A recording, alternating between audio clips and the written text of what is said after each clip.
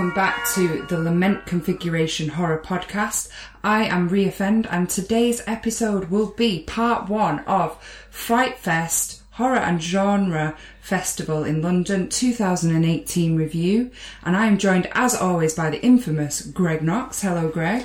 Hello, we're back, motherfuckers. Back in the Cronks. Definitely. Back in Croydon. And also, you can hear over there that I am joined again by Tom Dennett-Cook. Hello, Tom. Hello. Hi. We are back, and we are darker than burnt coal. And to kick off the show, what did we learn from FrightFest 2018? Starting with you, Greg. Right, so I had a very, very enlightening experience this year at FrightFest because I actually learnt several things, not to take too long. First thing I learnt was that trying to do live videos after watching every single film is an impossible task.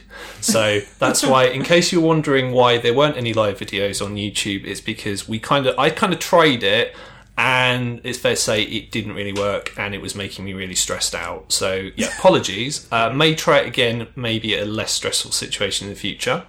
But on a more fun note, this year I learned that drugs are bad. Okay. Yeah. Okay. Because I saw 20 films this year in 5 days, and 4 of those 20 films actually involved drugs as a pretty major part of the plot. So, yeah, never in good terms, let's put it that way. So yeah, don't do drugs. Definitely don't sell drugs either, because that's also a bad idea. That's a good way to get yourself kicked out of the festival. That's a lot of films. That's a lot of films, yes, indeed. That is a lot of films. Tom, what did you learn from FrightFest 2018?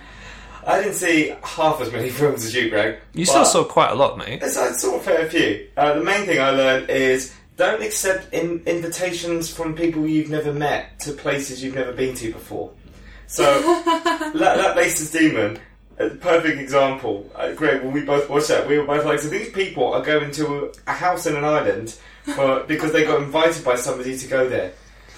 And that's the premise of quite a lot of horror films. It's like, oh, let's go to this mansion, or let's go to this... It's like, basically, in real life, you would never accept an invitation from somebody you've never met before.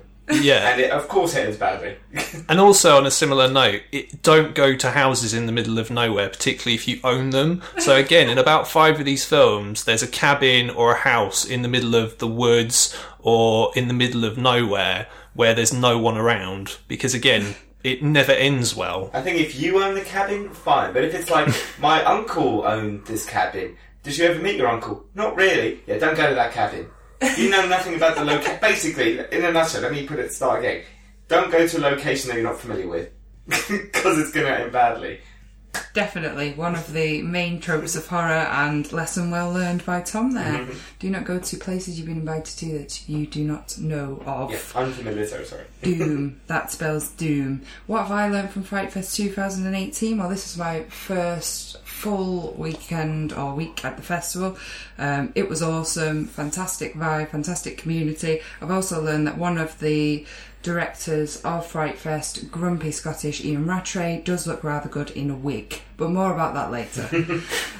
Started kicking off with the order of events. So opening night was Thursday night, and I think we'll go in order of the films. So one of us is about to review The Ranger, which was the female-directed opener of the festival. I will add as well that we did have a surprise opening night hosts, Alice Lowe and Steve Oram, who I love, and they were fantastic. So The Ranger. Yeah, so I'm going to be reviewing this one. So this was, as Rhea said, so this is the opening film of the festival. It's directed by Jen Wexler. I believe this is her debut film. Stars Chloe Levine, who is in a film called The Transfiguration, which I really liked, which came out last year. And basically, this is sort of a slasher film. It's got a very heavy punk vibe. So the story of this one is, as I mentioned, there's a drug deal. Drug deal goes wrong. This group of punks need to get away. Chloe Levine's character luckily has a cabin in the middle of the forest somewhere. They all go there. They're dicks, so they basically fuck shit up in the forest. And there's a ranger, believe it or not, as the title suggests. And things tend to go from there as you would expect. Excellent. This is one that I do really want to see, because I didn't get to see it on opening night, so hopefully soon. It sounds like a decent horror film. I heard some good reviews of the film. I like how the opening thing of we were talking about like things we've learned, and this ticked 2 of those things. Yeah. Drugs and places you're not familiar with in the woods. Yeah, in desolate locations. Yeah. So basically you're jumping in the deep end already, yeah. Yeah. I didn't really like this film very much, so this is one of those films where you have a group of characters who, bar one, are really, really obnoxious. Now, I've had this debate before, so I'm going to do this one again for all the people who've never heard this one before. It's all well and good. You can have 1 or 2 characters that are really obnoxious that the audience doesn't like and are happy to see die. That's fine, because there are all sorts of other characters there who are really likeable. However, if the majority of the characters that you're having to spend 45 minutes or longer with are really fucking annoying, then it's just... I don't resent the characters, I resent the people who wrote the film to make the characters that way. It's as simple as that. So I was just really annoyed for the first kind of half of this film. Yeah. So to me, and obviously because it's a punk horror film, the first thing you're going to think of is probably Green Room, which is a much better movie than this, I should say, because the characters in that film are at least likeable. They're actually even more believable as punks as well. The punks in this were just kind of almost posery. They're just kind of people who dress a certain way and just act like twats. That's not punk to me. If I could interject. Yeah, sure. Okay, so I have a bit of an issue with cinema punks anyway. And by that I mean, like, the punks in things like RoboCop 3 or the punks in Terminator, the punks in Class of Nukem High. The punks are always presented in cinema as being super badasses. In real life, I know a lot of punks. They're the nicest people in the world. But cinema likes to present punks as if they're all criminals and they're all assholes. And, you know... Was that the case with this one, though? Because it was actually produced by a real out-and-out punk. She said that in the intro, we really wanted to represent the scene. I'm like, well, you present the scene as everyone's, as you said, Greg, everyone's kind of an asshole. Apart from the main person. You know... Yeah. You would have thought that perhaps, as you say, Rick, you would have thought that maybe the director would be a little bit more sympathetic, but it's just very disrespectful, really. Yeah. That was the thing. They were just total arseholes the whole time. So, like, you know, they go to this person's house and they trashed the place. They're just dicks. And they present punks in this as punks are kind of bullies, when actually, in real life, most punks I know were bullied. Yeah. You know, the actual... dicks. I mean, maybe in the 70s punks were kind of edgy, but punks now are sort of just... it's an aesthetic. And in the film, yes, they show the punk scene, but it doesn't add anything to the story. The fact that they are punks, they could be anybody, really. Yeah.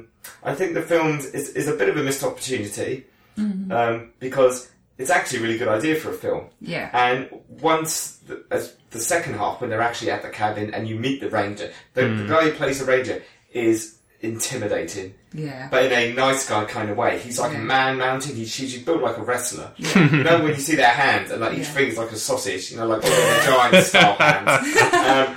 And he's quite sinister. And then once people start dying off, you know, it does become that old school slasher feel. Yeah. The film, the reason why I say it's a missed opportunity is because it's only 77 minutes. And once it kicks off, it ends. And that's kind of the sad part. So, I wouldn't say it was an awful film. I'd just say I do have a problem with the unlikable punks. I get what you're saying. There needs to be unlikable people. Yeah. But, you know, you should have focused more on the ranger. And more on that element for me. Yeah, I mean... Maybe the punk vibe doesn't work in there, but I think that was partially their angle to like get the audience that they wanted. Like I say, I can't really comment because I haven't seen the whole film, but I did see some of Jeremy Holmes' performance as the ranger, and he did look really intimidating, creepy as fuck in this kind of nice guy, but really creepy undertones. Definitely stole the show. Yeah, fantastic. So I think in terms of that, I'm excited to see his performance. I think it's really great that they've opened the festival with a female-directed film, because that really doesn't happen elsewhere. Wow. And I think it's a great debut for Jen Wexler. I had a bit of a spicy hot take about that, actually. Spicy hot take. What? Okay, I have nothing against female directors. In fact, the next film I'm going to talk about in great detail was also directed by a woman, and it was really good. Tom's seen the movie, so he may be better qualified, possibly, than Rhea to comment on this, but if this movie was directed by John Wexler instead of Jen Wexler, and the film was literally exactly the same, no better, no worse, would it be the opening film of FrightFest? Well, I mean, I haven't brought up, personally, the fact that it's a female-directed film because... It doesn't feel like a female-directed film, does it? It doesn't affect the film. It's not like it's come in all guns blazing, being a feminist manifesto. It's a nice little slasher film, or an okay little slasher film, and it's almost irrelevant who's directed it, whether it be John or Jen. You know, there are other films, and as we talk, there's other films that perhaps are better ambassadors for that. This, to me, it didn't make a difference one way or the other. You know. Okay, so decent, but you guys are not massively sold on it. It was 80s night, so that definitely fits that vibe. It definitely had a feel, an 80s feel, particularly like the little poster for it is that's old school VHS slasher territory. Yeah, definitely. I love that aesthetic. So, moving on to Tom, your review of Summer of '84, which does look awesome, and I can't wait to see this. It totally has that Stranger Things vibe from the poster. I've heard great things about it. I heard people in the lobby saying how much they loved it afterwards. Tell us about Summer of '84. It definitely was the best film for me of the opening night. Out of the three films, to me, was by far the best. Going into it, I didn't think I was going to like it, because I'm glad that I was wrong. It's good to be wrong when it's a good film. I thought I wasn't going to like it. I'd never seen Stranger Things, so perhaps I didn't have that to bounce off. I know some people said, "Oh, I didn't like it because it was like Stranger Things." Well, I didn't come with it with an axe to grind, so I just watched it as a film. What I thought I wouldn't like is that the group of kids, so it's a group of kids who suspect that their neighbour is a serial killer. So it's a bit like The Burbs in that sense of people just being bored and looking at, peeking behind their curtains at the neighbours. I thought I wouldn't like the kids because there's very stereotypical kids. A lot of these 80s films have there'll be a smart kid, a fat kid, a cool kid and a regular kid. And this literally is paint by numbers. You're like, oh, okay, so they've got the fat kid, the smart kid, But the kids are really sympathetic, likeable, and good child actors. So, when It came out, as in the new It, the main thing people said about that was the child actors were amazing. The child actors in this are amazing. Great. Same with Stranger Things as well. So if that's what people got from Stranger Things, then I would say if you like Stranger Things, then watch this. That whole Stand By Me tonight. Yeah. The Burbs meets Stand By Me is a good way to. I know it's kind of whatever, but that's an easy way of describing this. The next door neighbour, I won't necessarily spoil it, but he also has a Ranger vibe. Nice guy who's built like a mountain, but that makes him sinister. Yeah. I thought, good actors. If you're going for that 80s feel for the opening night, it definitely did it. And, director was great as well.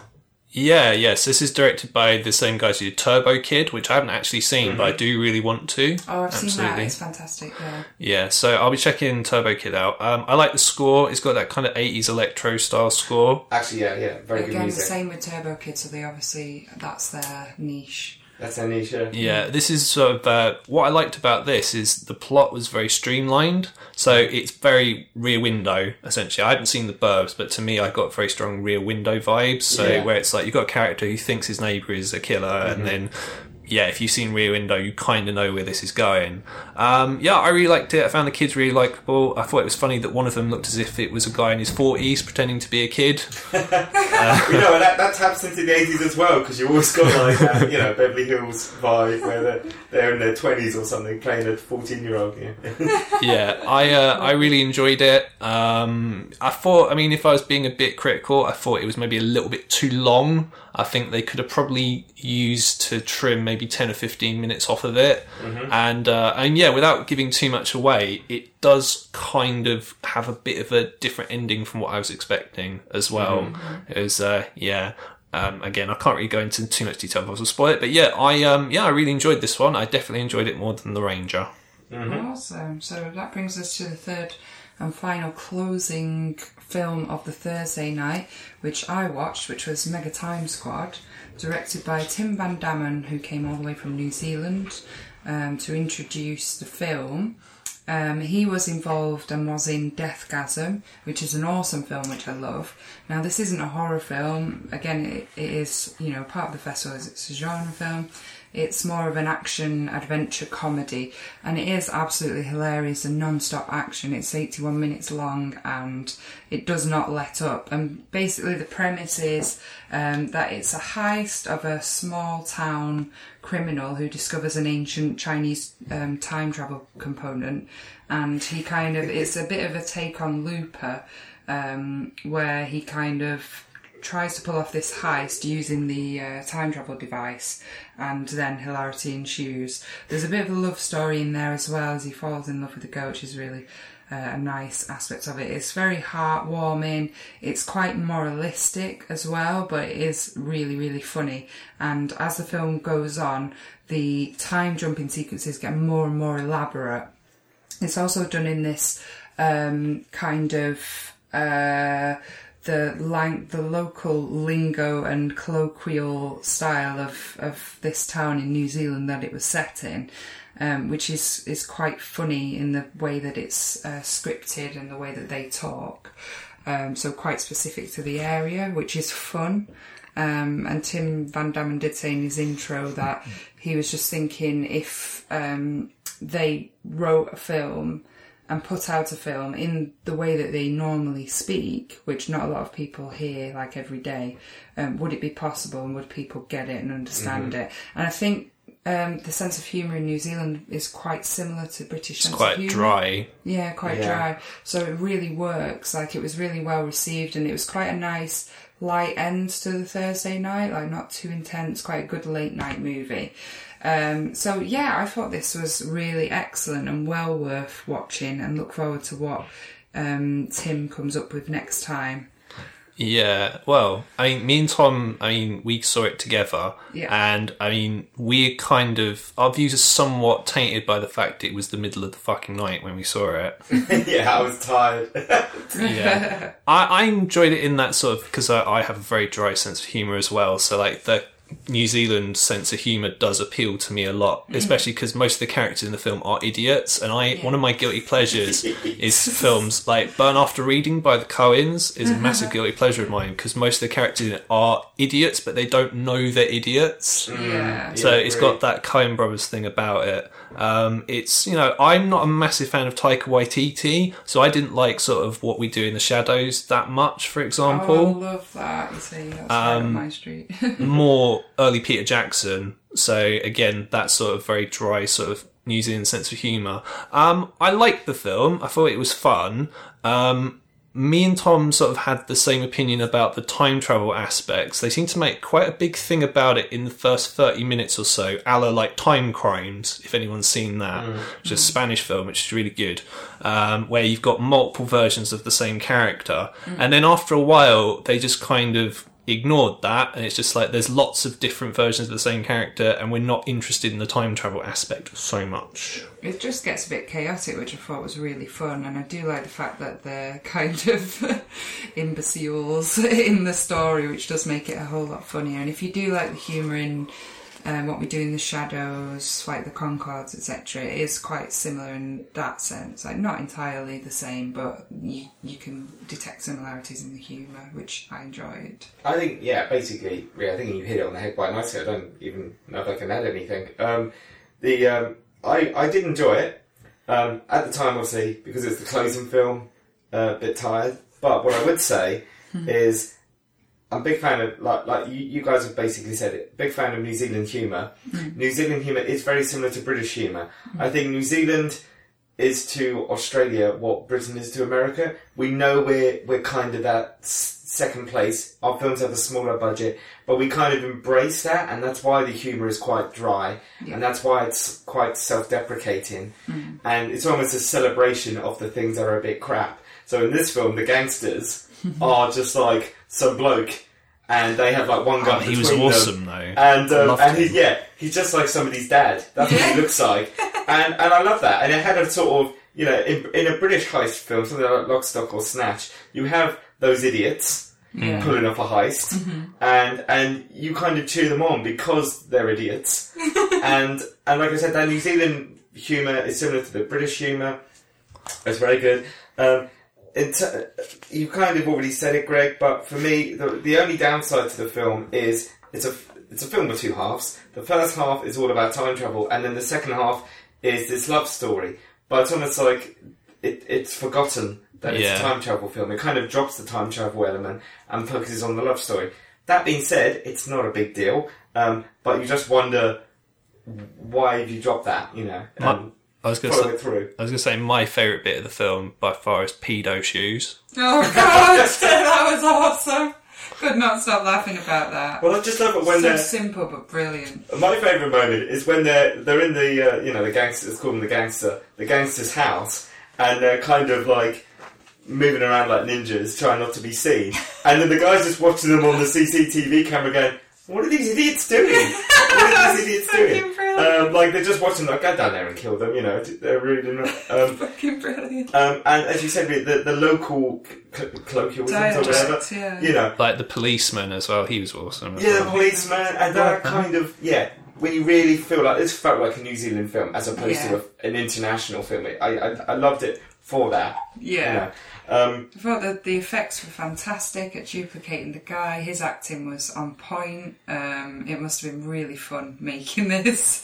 Yeah. And I do like a good returning joke like throughout the film, and there was that like in several different running jokes that were just guy always keep getting shot in the eye. Yeah, the gun that kept backfiring, which was just never got old, did it? It was just and that always kind of fun. That lackluster response when it happens, like, oh, for fuck's sake, you know. A bit like in Lock, Stock when he's like, oh, I don't believe this. Can everyone stop getting shot? You know that bit in Lock, Stock? I like those sort of people being underwhelmed by quite overwhelming situations. Yeah, I think it's interesting you brought up Lockstock actually, because that the only thing I would say is that in Lockstock there is sort of the contrast of characters. So you've got the idiots, but you also have like the Vinnie Jones character, who's the proper psychopath. You have the brains of the operation as well, whereas this was all idiots. This isn't really like, it's quite irreverent in a lot of ways. And I mean, maybe this is just me being picky as fuck, typical. But if I was to say, okay, you could have done this to maybe take it to the next level if you had a character who actually was legitimately quite scary. Mm-hmm. Some stakes in there, maybe, you know. Yeah, I think they wanted to keep it quite light. But they also had the wise Chinese prophet in there, which is part of your thing that you always say. Yeah, the prophets of doing. That old Chinese guy in the shop is just brilliant. Hilarious. He was so great. I loved that. I loved it. So yeah, it's a glowing review from me anyway.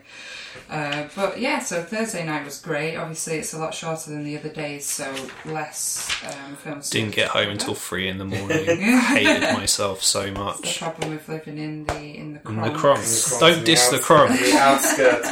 I would say, in terms of an overview of the first day, I would have probably have enjoyed Mega Time Squad more if it was before Summer of '84. I think Summer of '84 was the best film out of the 3, and that should have been the headline. Yeah. And Mega Time Squad should have been second, you know. Okay. I think they do it like European festival style, though. I think they put the headliner just before the last band. So the last band, if you have been to a festival in Europe, they do generally put a band on like near the end where people, you know, if you want to stay up, great, but you can just go home now. And also, like I said, Mega Time Squad feels like a good late night one because it's that bit lighter, you know. I think Summer of '84 should have been the opening film myself. Oh, okay. So Friday, we covered quite a lot with this, so we've got like 5 or 6 films that we all saw that we're going to cover. Yes. I will start with an absolute gem, which, to be fair, I don't know what I was expecting when I watched it. I did like the title. It's The Cleaning Lady, directed by John, I'm not sure how you pronounce his surname, Knaut. Could ask Tom. What do you think, Tom? Your pronunciations are on point. Yeah. Knaut? Yeah, I'm going to go with John Knaut. Or do you pronounce the K? No. You know what? John. John's movie. John. I love that guy directed Bubba's Chili Parlour. There you go. John, I love your movie. Also, his partner stars in the film and wrote the film, Alexis Kendra, who was there to do the introduction. She's absolutely stunning in real life and she's fantastic in the film. This film is a thriller, mainly thriller and horror. It's about a love addict who is involved in an affair She's seeing a married man, and as a distraction, she kind of befriends the cleaning lady that she's hired, who is badly burned, but she's not sure why, and she starts to find out, and this cleaning lady is very kind of creepy. And yeah, it's a really inventive, awesome film. Really enjoyed it. Really dark, really creepy. Would highly recommend it. Again, as I said, I thought Alexis and the actual cleaning lady, the heavily scarred misdemeanor wrongdoer of the film, their performances were absolutely fantastic. The cleaning lady's name is Shelley. She's played by Rachel Alig. And yeah, it was just fucking awesome. Just lots of dark twists, lots of unexpected parts of the film. There's like a heavy backstory that is revealed throughout about the cleaning lady Shelley's background and how she became to be that badly burned. And yeah, she's just mentally, she's you know, off balance, let's say. So that starts to reveal itself more throughout the film. I thought it was awesome. The only problem that I had when I was watching it is that there was a fly on the projector, which was quite distracting. It's happened to me before. I think that happened a couple of times, actually. During climax, I swear there was. Maybe it's the same fly. I don't know. Which is a real shame, but this fly was very keen on the film. It was having a fucking party across the screen. He was having a great time. He was having a great time, which was slightly distracting, but nonetheless, fucking amazing film. Would highly recommend it. It's just one of these unknown little gems that will obviously gain more exposure and momentum as more people see it. I have to ask, is it played straight? Because I almost saw this film based on like the title and the poster. I was like, cleaning lady, is that going to be a bit tongue-in-cheek, or is it done straight? It's played straight, and I did wonder by the title, what am I letting myself in for? Yeah, and I can't remember what Alexis said in the intro, but it had a completely different name before, which had really no relevance to the film. And then they came up with the cleaning lady, which is obviously, it says what it is on the tin, It's just really straightforward. It's about a fucked up dark cleaning lady with a history that we want to know, why is she so badly scarred, why is she so heavily burned, and why is she so quiet? And it's one of those where it's always the quiet ones. And more starts to happen, but yeah, it is played really straight, and it is, in a nutshell, it's a thriller. It is exactly that. So it's like a psychological thriller then? Yes, absolutely. And as you can imagine, because she's involved with a married man and they're having an affair, a lot of it is about relationships and previous relationships. And yeah, I'm not going to spoil it as regards Shelley, the cleaning lady, but she's got a very dark past, which is very interesting. So yeah, I loved it, and I love a straight horror, and I think it's difficult to do something with a title like that without the humour element. There's a couple of films at this festival this year that have those kind of exploitation grabbing titles, but then they played them serious. Yeah. And I really like that. I love it, because all too often it's very easy just to go, we'll make it a comedy, because that way at least people are laughing with us and not at us. But I like it if someone's got the balls to actually go, no, we're going to play this straight. So good for them. Yeah, and I can see this couple coming up with some excellent films in the future as well. I think they work really well together. Yeah, so this director, he's done Jack Brooks' Monster Slayer, The Shrine, and Goddess of Love. Shrine is on Shudder. It's got quite an interesting poster, so quite curious to see that one. And I believe Goddess of Love screened at FrightFest before as well. So they mentioned it in the intro. That's not one that I've seen, but yeah, I would be keen to see more of their work. And Greg, you saw Braid, which I did not see, but it has been recommended to me. By me, yes. So Braid is another female-directed film. So this is directed by Mitzi Perrone, who she was not there in person, but she did a sort of recorded intro to the film. And my heart sank because it's actually one of the most pretentious things I've ever seen in my life in terms of sort of director sort of intro for a film. She talked about the film being like, I can't remember exactly what she said, but something along the lines of, it's a psychological journey. And yeah, it was all very, very airy-fairy. And I'm like, like, okay, not going to be looking forward to this now then. But no, I was surprised it was really good. So guess what, guys? It's about another drug deal that goes wrong. More drugs. More drugs. Okay. Yeah, so definitely don't try and buy drugs or even sell drugs.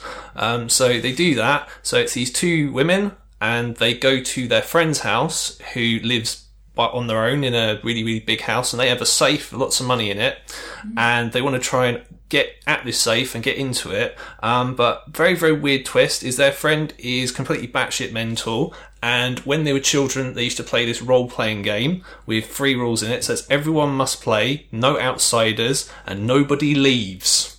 So they're playing this really weird game. Sounds like a hoot. That they have to play for 48 hours, and then all kinds of really odd shit happens. You have to play for how long? 48 hours. Oh, okay. And you've got some standard sort of genre elements in there. So there's a policeman who's sort of on the trail trying to catch them and things like that. But mostly this is a very odd film. And, you know, in our interview that we did with Paul McAvoy, which if you've not heard, please listen to it because it was really good. And yes, and in that I mentioned I like weird shit. So this is kind of right up my alley. So this has got very mixed reviews from FrightFest, which doesn't surprise me because there are people like me who kind of like experimenting and like weird shit, man. like my weird shit, and there are people who like all their horror films to be in a box. And to those people, they are missing out big time. This is sort of more similar to something like Daisies, which is by Vera Chislova, or something called Celine and Julie Go Boating by Jacques Rivette, which is a French new wave director. So it's kind of about these girls, and it's more about their relationships to each other, and it's all very weird and very heavily stylized. So this definitely was, in comparison to Ranger, a very female-feeling movie. So I think if a man had directed this, unless it was someone like David Lynch, it would probably have been a lot more straight. So it would have been a lot more about the policemen being on their trail and stuff. But instead what you've got a lot of very dreamlike sequences. So there's some very, very cool drug trip sequences where the camera was doing lots of interesting things. So the camera was moving, it was tilting, going upside down. There was a lot of use of sort of reverse shots. Something, a lot of close-ups, similar to sort of what Dario Argento does in his films. So I really like that.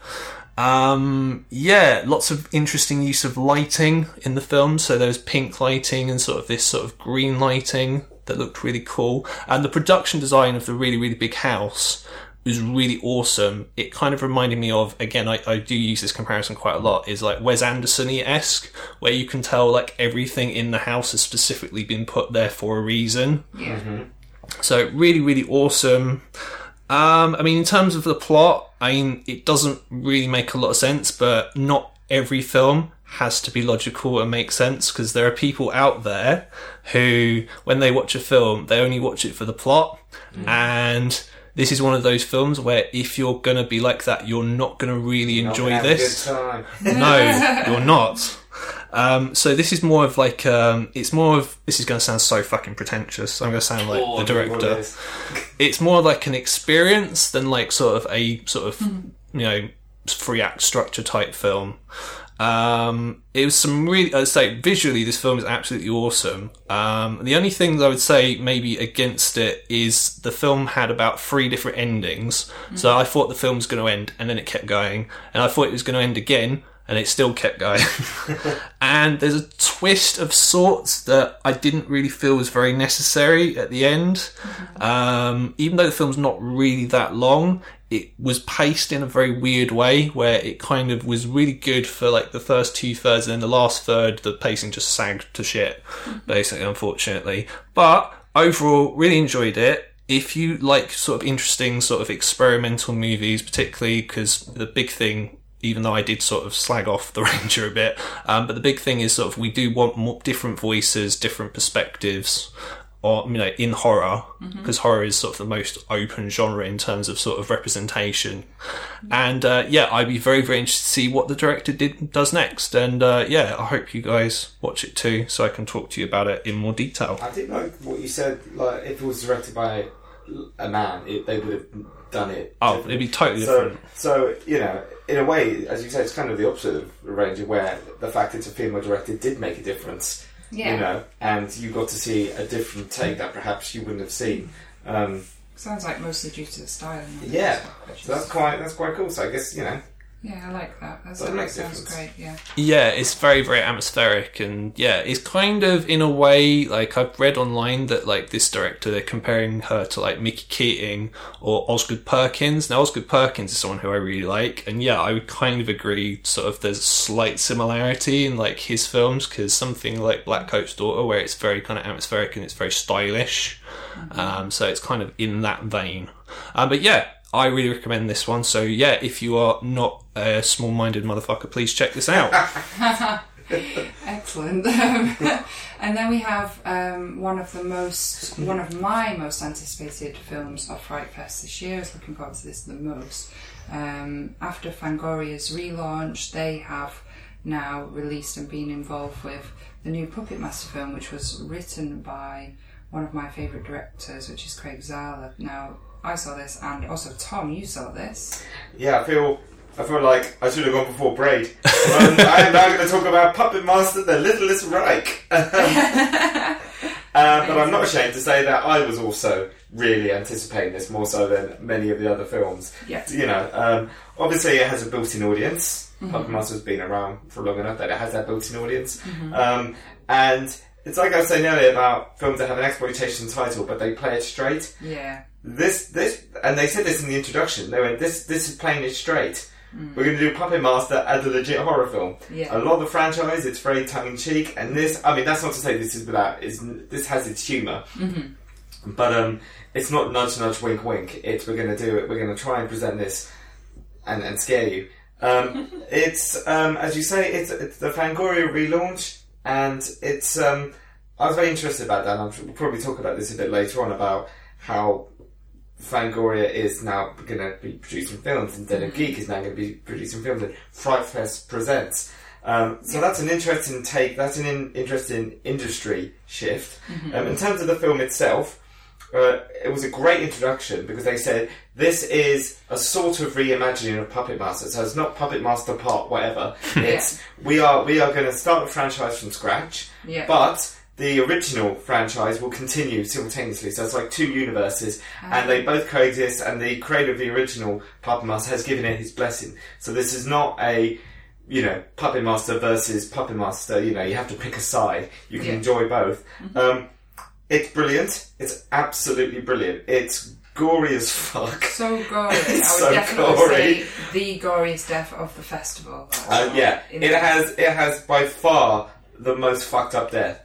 And I consider myself a horror aficionado. I've seen my fair share of death. Nothing shocks me. This film shocked me. Yeah, the death, and I don't want to spoil it. Yeah, but I know the one you're talking about. It's not an exaggeration, and they set it up. You know what's going to happen as soon as you see the victim, and you're like, okay. But even then, they shock you because the way they deliver it. Anyway, so basically, so gory. The premise of the film is kind of straightforward. A bloke has to move back home due to, I believe, a divorce. He runs a comic book shop. He finds a doll, a puppet, if you will, in his brother's room. His brother had committed suicide. He died earlier.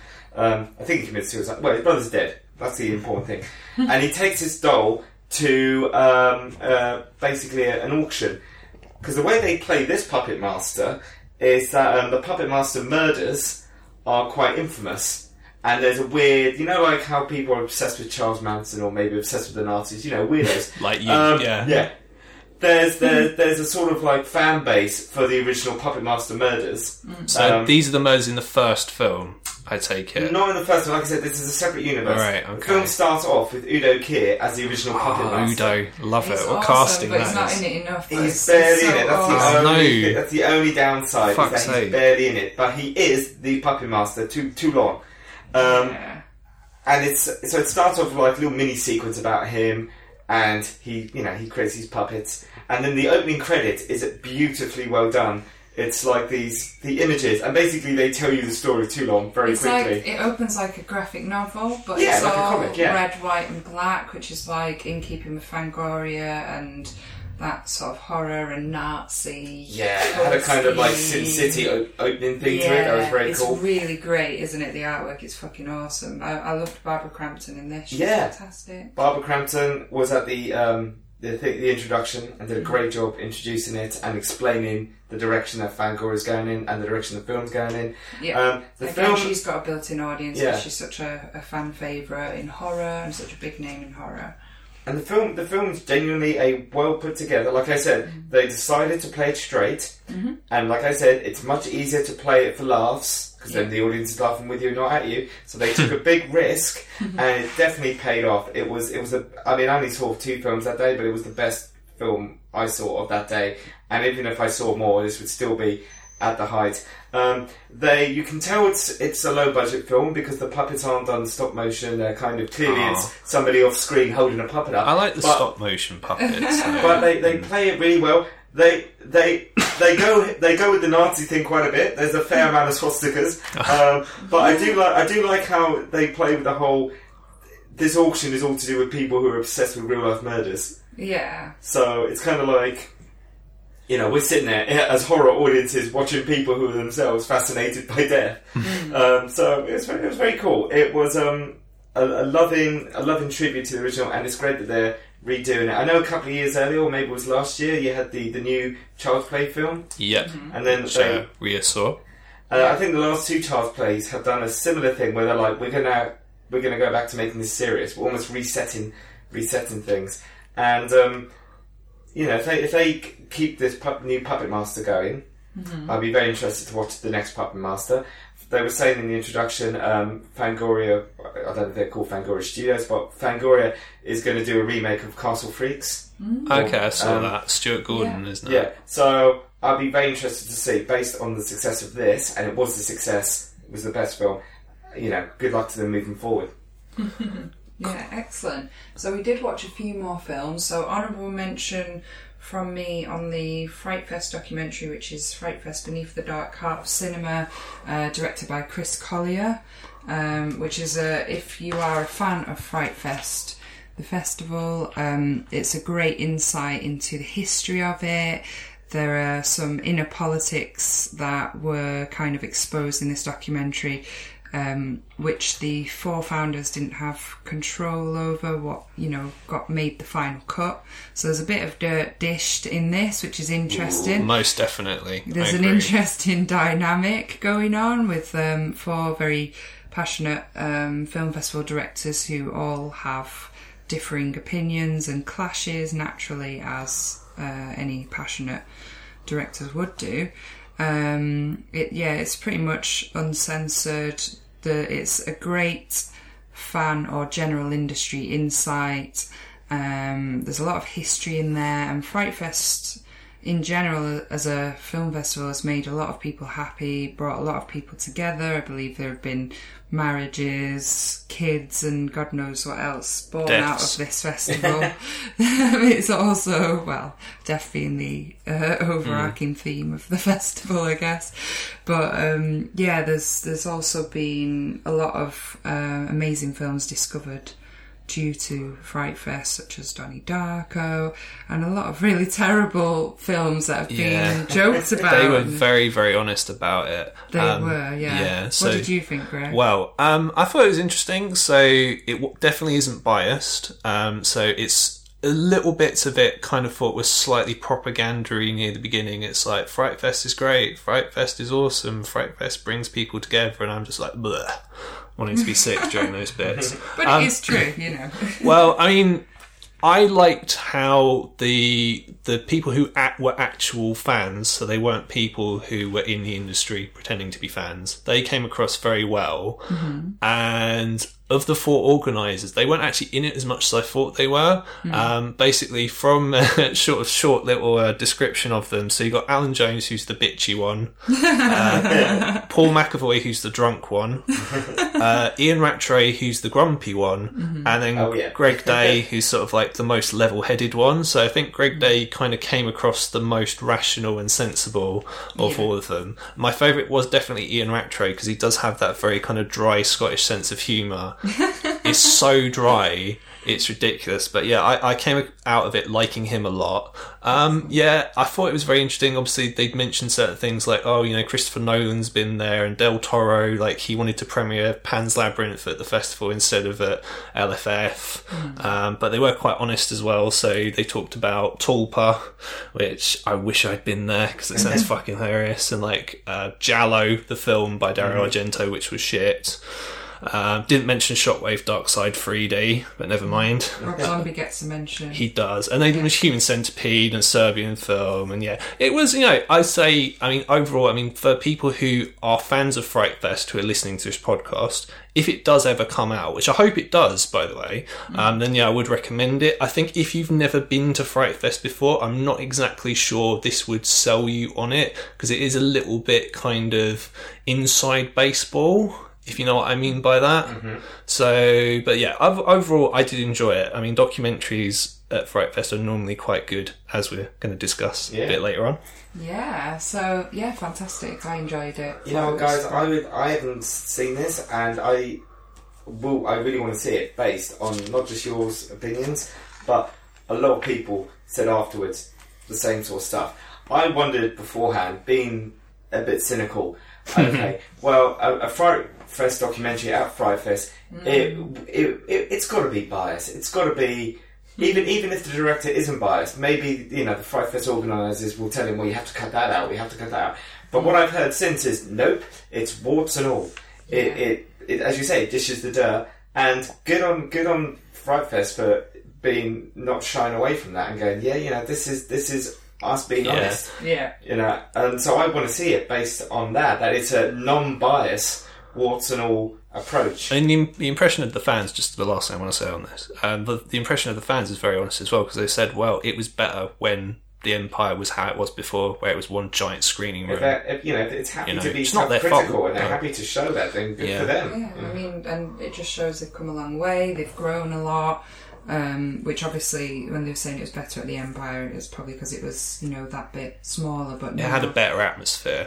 Yeah, and there's so much good, like, I'm going to say gossip, but what I mean is like juicy stories over the years, like the stuff that happened with Serbian film, and I remember when they did R.I.P.D. There was a guy jacking off in the audience. Apparently, I don't know if that comes up in the documentary. No, it doesn't. But that was a big "Are you fucking kidding me?" moment. Yeah. And all that apparently kind of... it was a couple mutual masturbation. yeah, right. And you just go, what the fuck? And just like, I think, not Udoki here, Uwe Ball presented a film one year and he got fucking booed, like, properly. Oh, no. And that kind of, when people talk about the community, because they like to use, the FrightFest community, I feel like this is a community film. This is not a propaganda film, like, go FrightFest, but a sort of, there's a little, as you said, there might be a little bit of that, but I like the idea that it is that everything, and you get to know all the stumbling times they stumbled, as well as all the times they did good. Yeah, they show some of their, fuck-ups in the past on there, and they're very honest about it. And Paul's different haircuts that he's had over the years as well. Yeah, a lot funny. Of different hair of Paul McAvoy. And a lot of pictures of when they first kind of met each other, which is really nice insight. And, because they've been doing this for nearly 20 years now. Next year's the 20th anniversary. So yeah, I mean, there's a lot of history there. So yeah, I enjoyed it. I thought it was funny in parts and heartwarming in other parts. Yeah, I also, because I had a very busy day for all the days, I saw a film called Piercing, which is directed by Nicholas Pesky, who did Eyes of My Mother. So it stars Christopher Abbott, who's most recently been It Comes at Night, and Mia Wasikowska, or however the fuck you say her name, from Alice in Wonderland and various other films. I didn't like this one as much as I thought I was going to. It should have been right up my alley because it's by the writer of Audition. It's got a very similar story to Audition, so it's very slow burn. It's basically about this guy who's married, who's got a kid, goes to a hotel because his plan is he's going to kill a prostitute, as you do, last kind of hurrah before settling down to married life properly. Doesn't go according to plan, as these things never do. There are a lot of... In the score, there's a lot of songs taken from Jali, which should have worked for me a lot. I was a little bit bored by it, I've got to be honest, and the songs didn't really work. But I mean, it's okay. As I said, it's got quite a similar story to Audition, but yeah, I didn't think it was as good as Eyes of My Mother. And finally, last thing on, literally again, middle of the night, similar to Mega Time Squad, I saw Crystal Eyes, which is an Argentinian neo-giallo. Unfortunately, I didn't like this really at all. Alan Jones, who's meant to be a giallo expert, he said that this film is very, very similar to Argento. Bollocks, is not similar to Argento at all. You need to stop punishing yourself, man. You need to stop seeing yellows recommended by Alan Jones. Yeah, so it's a very lazy comparison that people use. So, like, anything that's a bit weird, it's like David Lynch. Yeah. Or anything where you got split screen in it, it's kind of psychosexual thriller, it's like De Palma. And yeah, anything like Giallo-esque, immediately people go, it's like Argento. It's not quite as straightforward as that, unfortunately. I say this as a giallo expert myself. One film he did say it was very similar to is a film called Nothing Underneath, which is very, very similar to this. So the film itself, it's very 80s feeling. It's very mid-80s kind of feel to it. Big hair, big sort of, eye makeup and all that kind of stuff. Unfortunately, the film sucked big time, and I should have known better, really. I blame myself. Film looked really cheap. The deaths weren't that interesting. The film didn't have a story at all, apart from the deaths. I had no idea what was going on. The score was playing for like 95% of the film, so I didn't really, by about 2/3 way into the film, I was having no fun with it whatsoever. I just wanted it to stop. The twist was kind of sort of predictable. And what didn't help is I had two people sat next to me who were talking throughout most of the film who I wanted to punch. Oh, that's really annoying. So, didn't really have fun with that one. Doesn't come recommended from me. Unfortunately, my search for a good giallo post-2005 will have to keep going on. Continue. I have had that recommended to me, Crystallised, so I will give that a watch at some point. Okay. It might be more up my street than yours, so we have very differing taste. But yeah, I mean, it was cheaply made because it's an independent and it was made on a low budget, so I should imagine it does look cheap.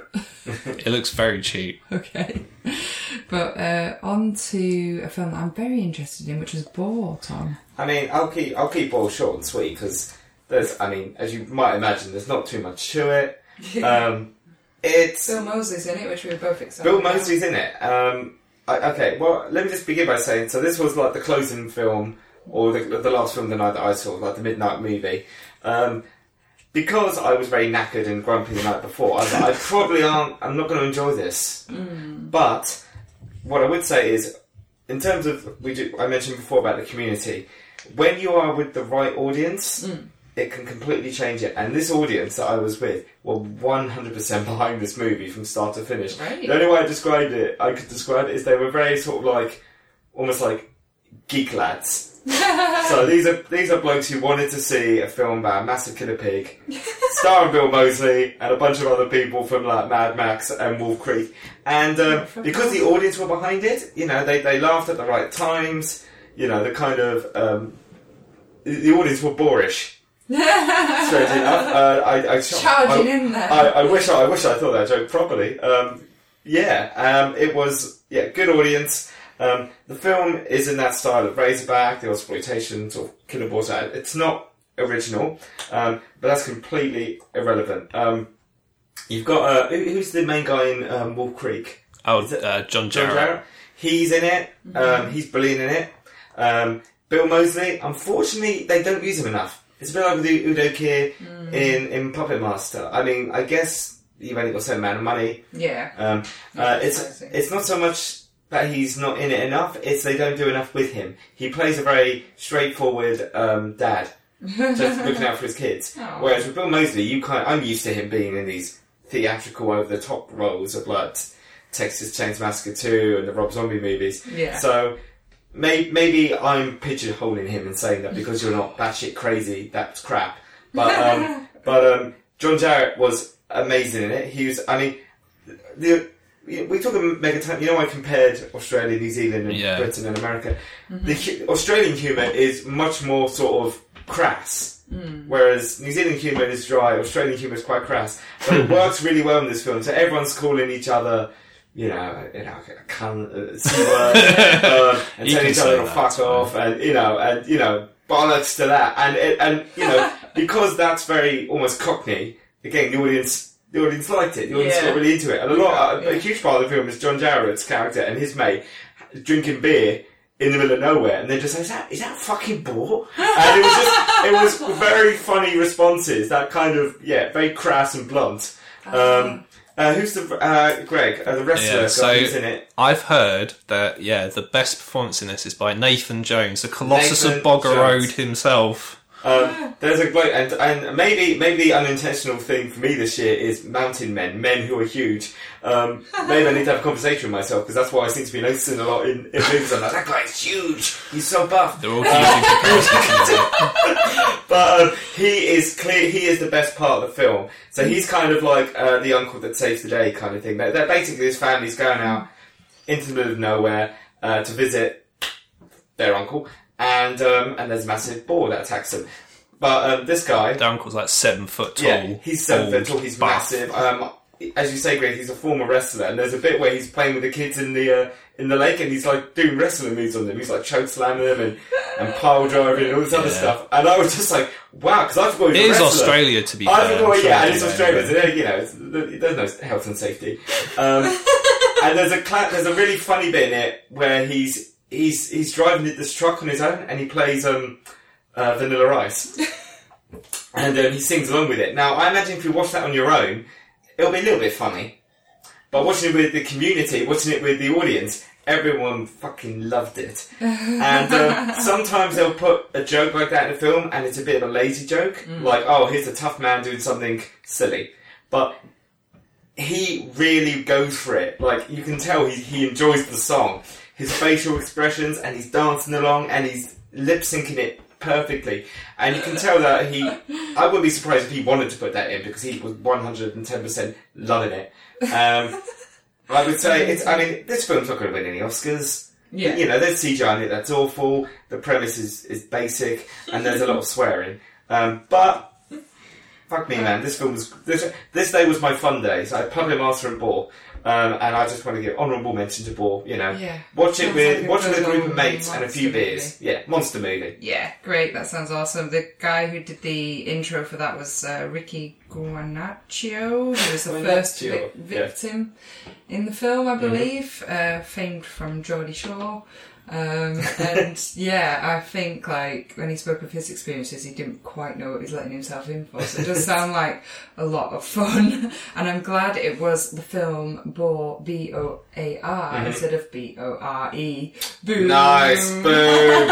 You see. And on that note, over to Saturday, which is where we'll conclude this episode, because we are going to do this in 2 parts, because we have such a lot of amazing films to talk about. So on Saturday, I watched, which was something that I didn't really know anything about, which was a fantastic surprise for me. I watched What Keeps You Alive, which is a lesbian thriller horror with a newlywed lesbian couple who go away again to a remote forest cabin. Fancy that. Yeah, imagine that, Tom. To spend some time together, and then unfortunately one of them turns out to be a complete emotionless sociopath and serial killer who plans to hunt down the new wife and brutally torture her. And this whole film is just about how all of that plays out. It's intense, it's amazing, it's very psychologically tense, and it's fantastic. And it's directed by Colin Minihan, and his girlfriend or partner or wife, I'm not sure actually, but partner, stars in this film as she plays Jules, which is the kind of victim wife, not the psychopath. And she's called Brittany Allen. She was starred in It Stains the Sand Red, and she was also in Jigsaw, so you probably recognise her from those. And the acting in this film was outstanding from both parts of the lesbian couple. And I just thought it was amazing. I would highly recommend this. It did keep me on the edge of my seat all the way through, and fantastic throughout. Yes, I saw this as well. And so it's the director of, as you said, It Stains the Sands Red and Grave Encounters. Mentioned before, not a fan of It Stains the Sands Red. I know Rhea is a fan. I liked it, yeah. I thought she was fantastic in it as well. Yeah. This is most definitely, to me, from a technical standpoint, a massive step up from that. So from the films that I've seen from a director, this was definitely the most accomplished in terms of, the way that the shots put together for framing, perspective, from use of lighting, things like that, because it's pretty much two people in the middle of the woods, and it worked really well. I thought the use of the woods was much better than in something like The Ranger, where it was in the woods, but really you didn't really get a full-on proper atmosphere of the woods. The score was interesting. So the score was actually done by Brittany Allen herself. Oh, wow. And I thought it worked really well. So she mentioned that in one of the intro that I saw. Yeah. I enjoyed the film. I would say this is more of like a thriller than a straight up horror film. And I thought it worked quite well. There were a couple of pretty gaping plot holes though. So I know earlier I did say that if you're watching a film, it's not really logical, you have to turn the logical part of your brain off. But unfortunately, in a film like this, where it is more grounded in the real world, unfortunately, what tends to happen is people put themselves in a situation, well, what would I do in this situation? There's a couple of instances where people make choices that in real life they would probably never make in a million years, more just for dramatic effect, shall we say. Yeah. Which is fair enough sometimes. Yeah, but I say overall I enjoyed it. It's not my favourite film of the day itself, but I did enjoy it very much. I would recommend it to people. It's kind of similar to something like The Stepfather, but for a lesbian version of that kind of. Because if you've seen The Stepfather, it's that sort of overall story as to why things happen in the movie. Excellent. So your pick of the day, Greg, is Yes. one that absolutely blew the roof off, I've heard. It was one of the most popular films of the whole festival. I've heard endless good reviews of this. I think mainly because it came as such a huge surprise. Yeah, so this is a Japanese film. It's called One Cut of the Dead. And I would say of all the films that I saw, this was the most FrightFest experience that I had. It was awesome. So the experience of watching the movie made the movie for me totally. So what it is, it's a zombie film. However, it's a zombie film with a slight difference. So what you get at the start, and this is kind of where the One Cut of the Dead title comes from, is you get a 35-minute single take. And it is an actual legit single take, so it's not like Birdman, where it looks like one take, but they splice it together really cleverly. So it is one take, and it's a zombie film. And then the second half of the film is more so this is kind of how they got together to film the single take.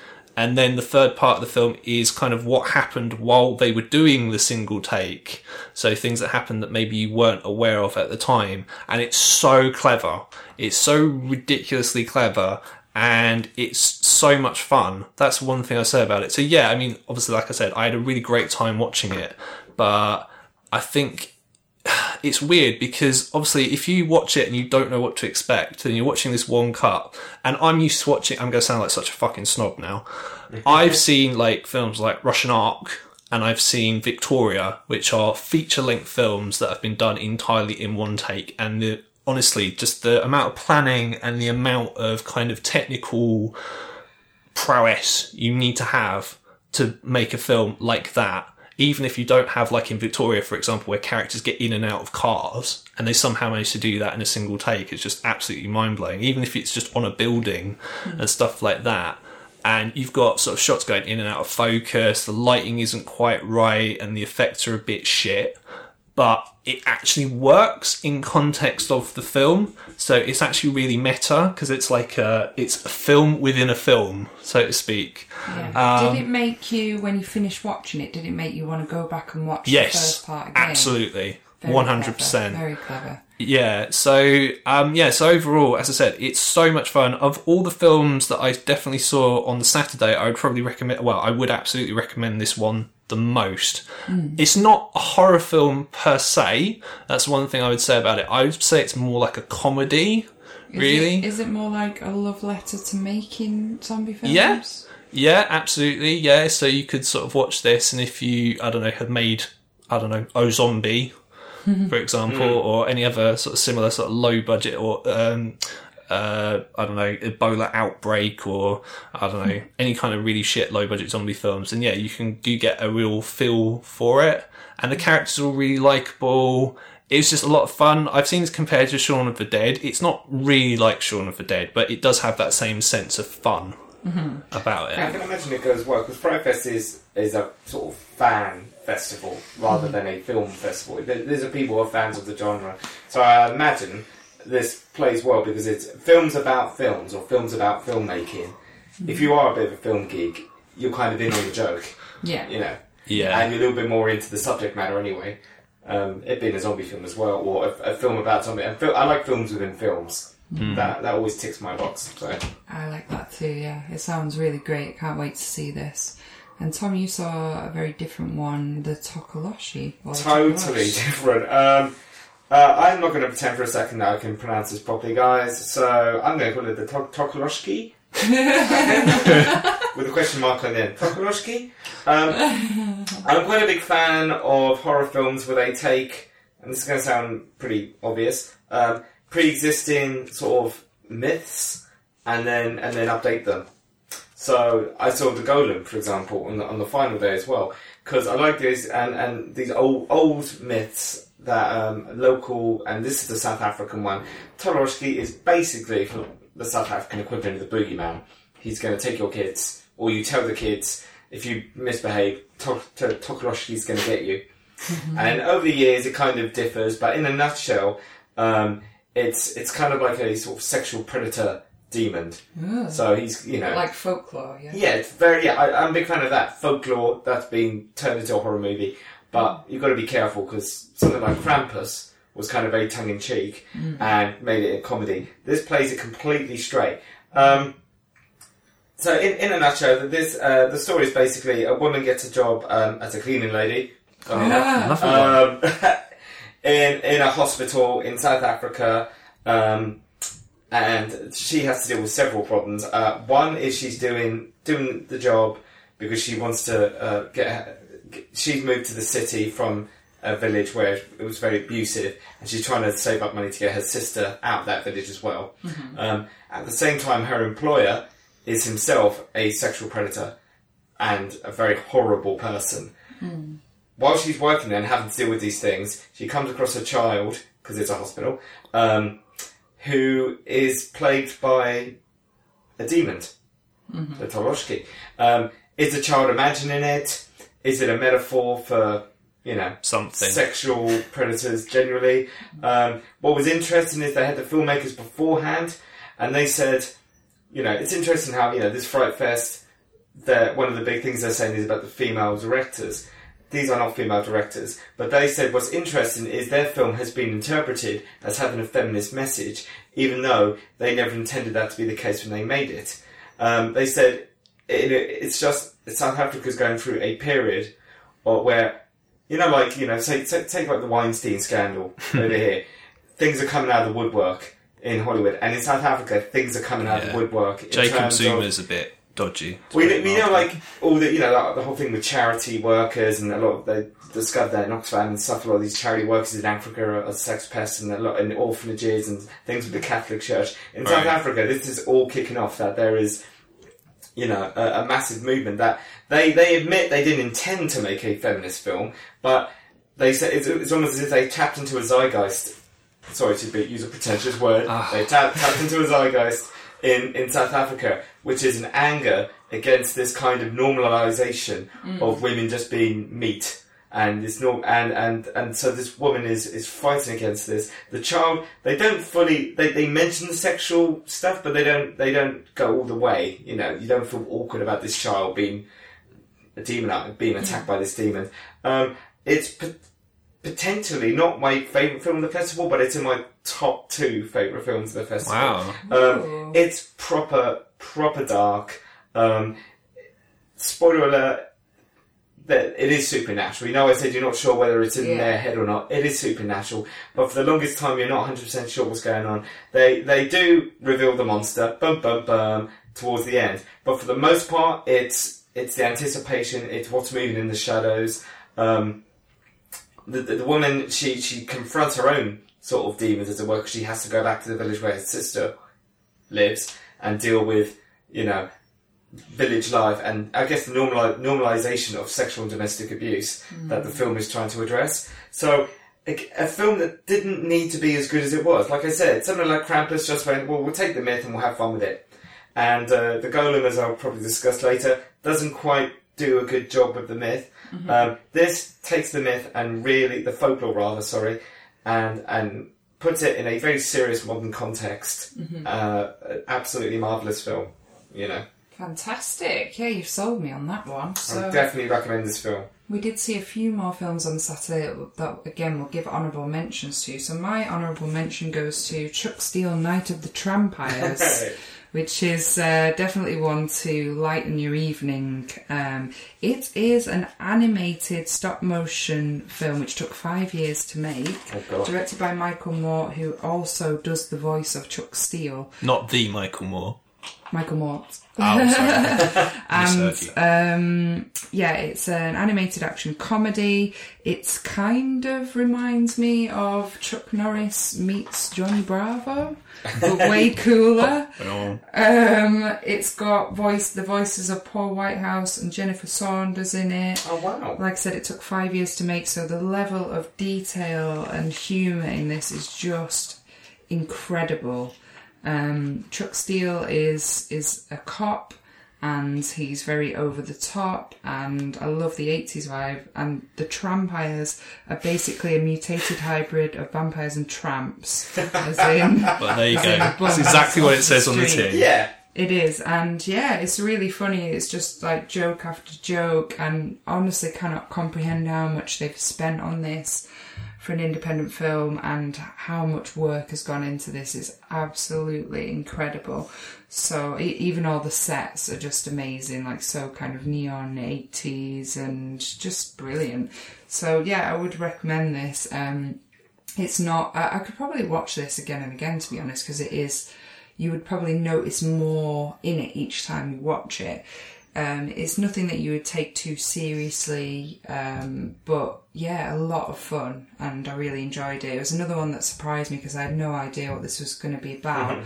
Having seen all of the masks and the cutouts that were promoting it in the lobby of FrightFest, it does pique your interest. And there are a lot of like mega fans of this film there, actually, wearing the masks, getting the director's autograph on related promotional things and masks and cutouts.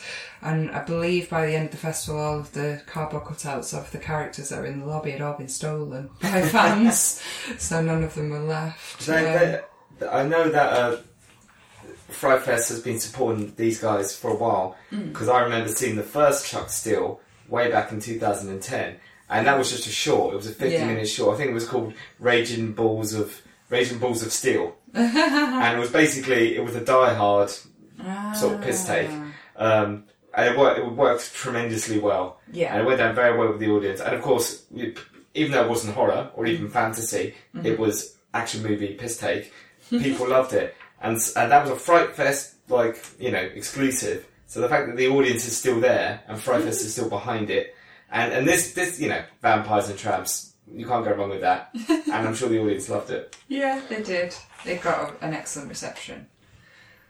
And cool. Greg, you saw Upgrade, which I'm dying to see. Yeah, so this is directed by Lee Winnell, who obviously is writer, actor. So he's wrote and was in Saw. He wrote and he's been in all 4 Insidious films. He even directed Insidious 3, which is maybe not the best way to start your career, but oh well. This is I've not seen Insidious 3, but well, exactly. This stars Logan Marshall Green, aka the poor man's Tom Hardy, who is in Prometheus and The Invitation, where in fairness he is actually really good in The Invitation. I love The Invitation, yeah. Upgrade. It is a sci-fi action film. It is about a man. It's set in the near future. Everything is sort of voice activated, so like cars, all all your household objects are voice activated, and basically his car crashes, his wife gets murdered by sort of criminals, and he gets paralysed, and then essentially he gets this chip put in his spine, which is called STEM, which basically what that does is it talks to him, and it basically gives him sort of, his legs back again. And it also gives him the power to fight people in a really, really awesome way. So this has been compared to RoboCop, which is a slightly lazy but sort of quite apt comparison. It's a very similar story to Death Wish as well. And I really enjoyed this. This was a lot of fun. The fight scenes are really good, which is obviously really important for an action film. And there's a twist in it that's kind of obvious if you've seen any kind of these AI type films, but I won't spoil it. It's really, really good. It's Blumhouse again, so it's another sort of winner for Blumhouse. I'm sure this will be really successful. So there was that, but the film I kind of wanted to talk about a bit more, because Tom has seen this as well, is a film called The Laplace's Demon. Yeah. Which is an Italian sort of philosophical science fiction film, I guess is the best way to talk it. So it's a bunch of people in a room, stuff happens. Essentially that's what it is. It's people. Yeah, really, that's the best way to describe it, really. It's got a very 50s vibe. So this has been compared to sort of old Mario Bava, sort of very old black and white horror films like The Haunting or something by William Castle. Yeah. I'm going to like this one then. Well, you know what? I almost didn't see this. Because what was the selling point for me was the same thing that made me almost not see this.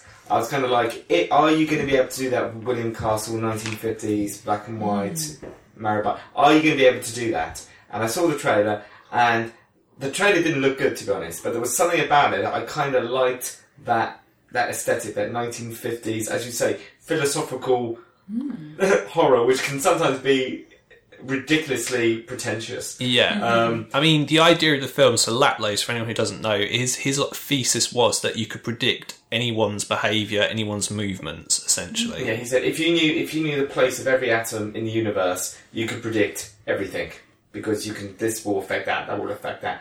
So that's quite Donnie Darko-esque. Yeah, and basically this is the classic example of people accepting an invitation that they shouldn't do. So I think, from what I recall, the film starts with them on a boat heading towards this island, and it's clearly a backlit as well. It's clearly not a real boat. But again, that looks 1950s. I mean, the only downside, the only real downside to me for this film is it felt a bit like a film student's film. You've made, say I'm a big fan of Mario Bava, I'm going to make a film for my thesis. That's that, and it's like, so it felt more like a sort of fan-made film than a film. So yeah, they go to this island. Because they've accepted a bunch of scientists have accepted an invitation from the scientists they've never met, and they're not 100% sure why they're going there, and basically they all think that they're all looking into this idea of being able to come up with a scientific theory that is the Laplace demon, and then they get there, and the guy basically it's a massive death trap. So they're there, and he's like, you're all going to die. I can predict every single one of your moves. He has this awesome, and this was the selling point for me, this kind of doll's house with chess piece pawns in it. And it's all moves by clockwork.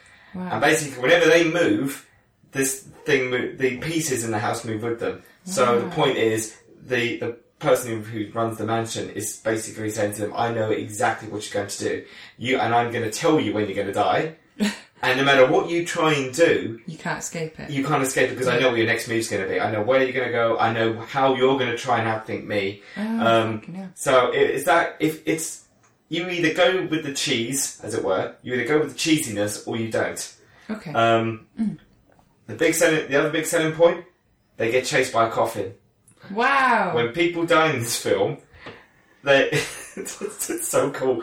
So the doll's house kind of, just before they die, it rings like a clock, and when that happens, a coffin gets released. Yeah. That runs around the mansion, and then traps eats people. And eats people. It opens up, people fall in it, it closes, and then takes them off. Amazing. And you're watching this, and you're like, what the fuck am I watching? Are they taking this seriously? But that is something you would have in the 50s. You would not have that in a horror film now, because everyone in that board meeting would go, "That's fucking stupid, don't do that." But because this is going in that old school style, they're like, "We'll do it." Need to see. I would recommend it, even though I don't think it was perfect. I gotta be honest. Again, it was a long day.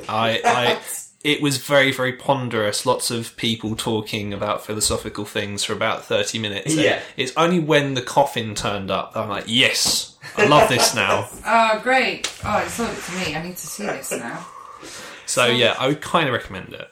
Yeah. So we're going to leave that at this point, and we're actually going to take a break, and we're going to come back with a second episode which you will really want to check out, which is part 2 of FrightFest 2018, and we will have an additional special guest reviewing films with us in the next episode, and we'll also be covering some very divisive and headlining movies. Ooh. I'm sure you will have heard about, which closes the film festival, and lots more amazing films that you need to check out.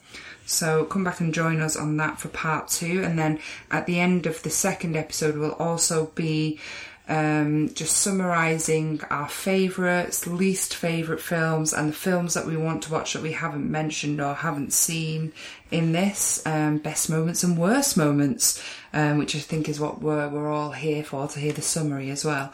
So come back and join us on that. I have been Reoffend. I'm available on social media, Instagram and Twitter at @re_fend, and on Facebook. And we have been The Lament Configuration, myself and Greg Knox, who are on Twitter as Lament Horror.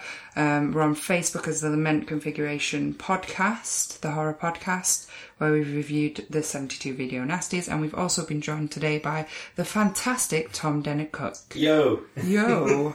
So yeah, join us for the next episode, where we will be, as Tom put it before, on it like pigeons on breadcrumbs, although for the horror angle of this show it might be more apt to say on it like crows on dead meat. Oh, nice. Join us. Goodbye for now. Bye everyone.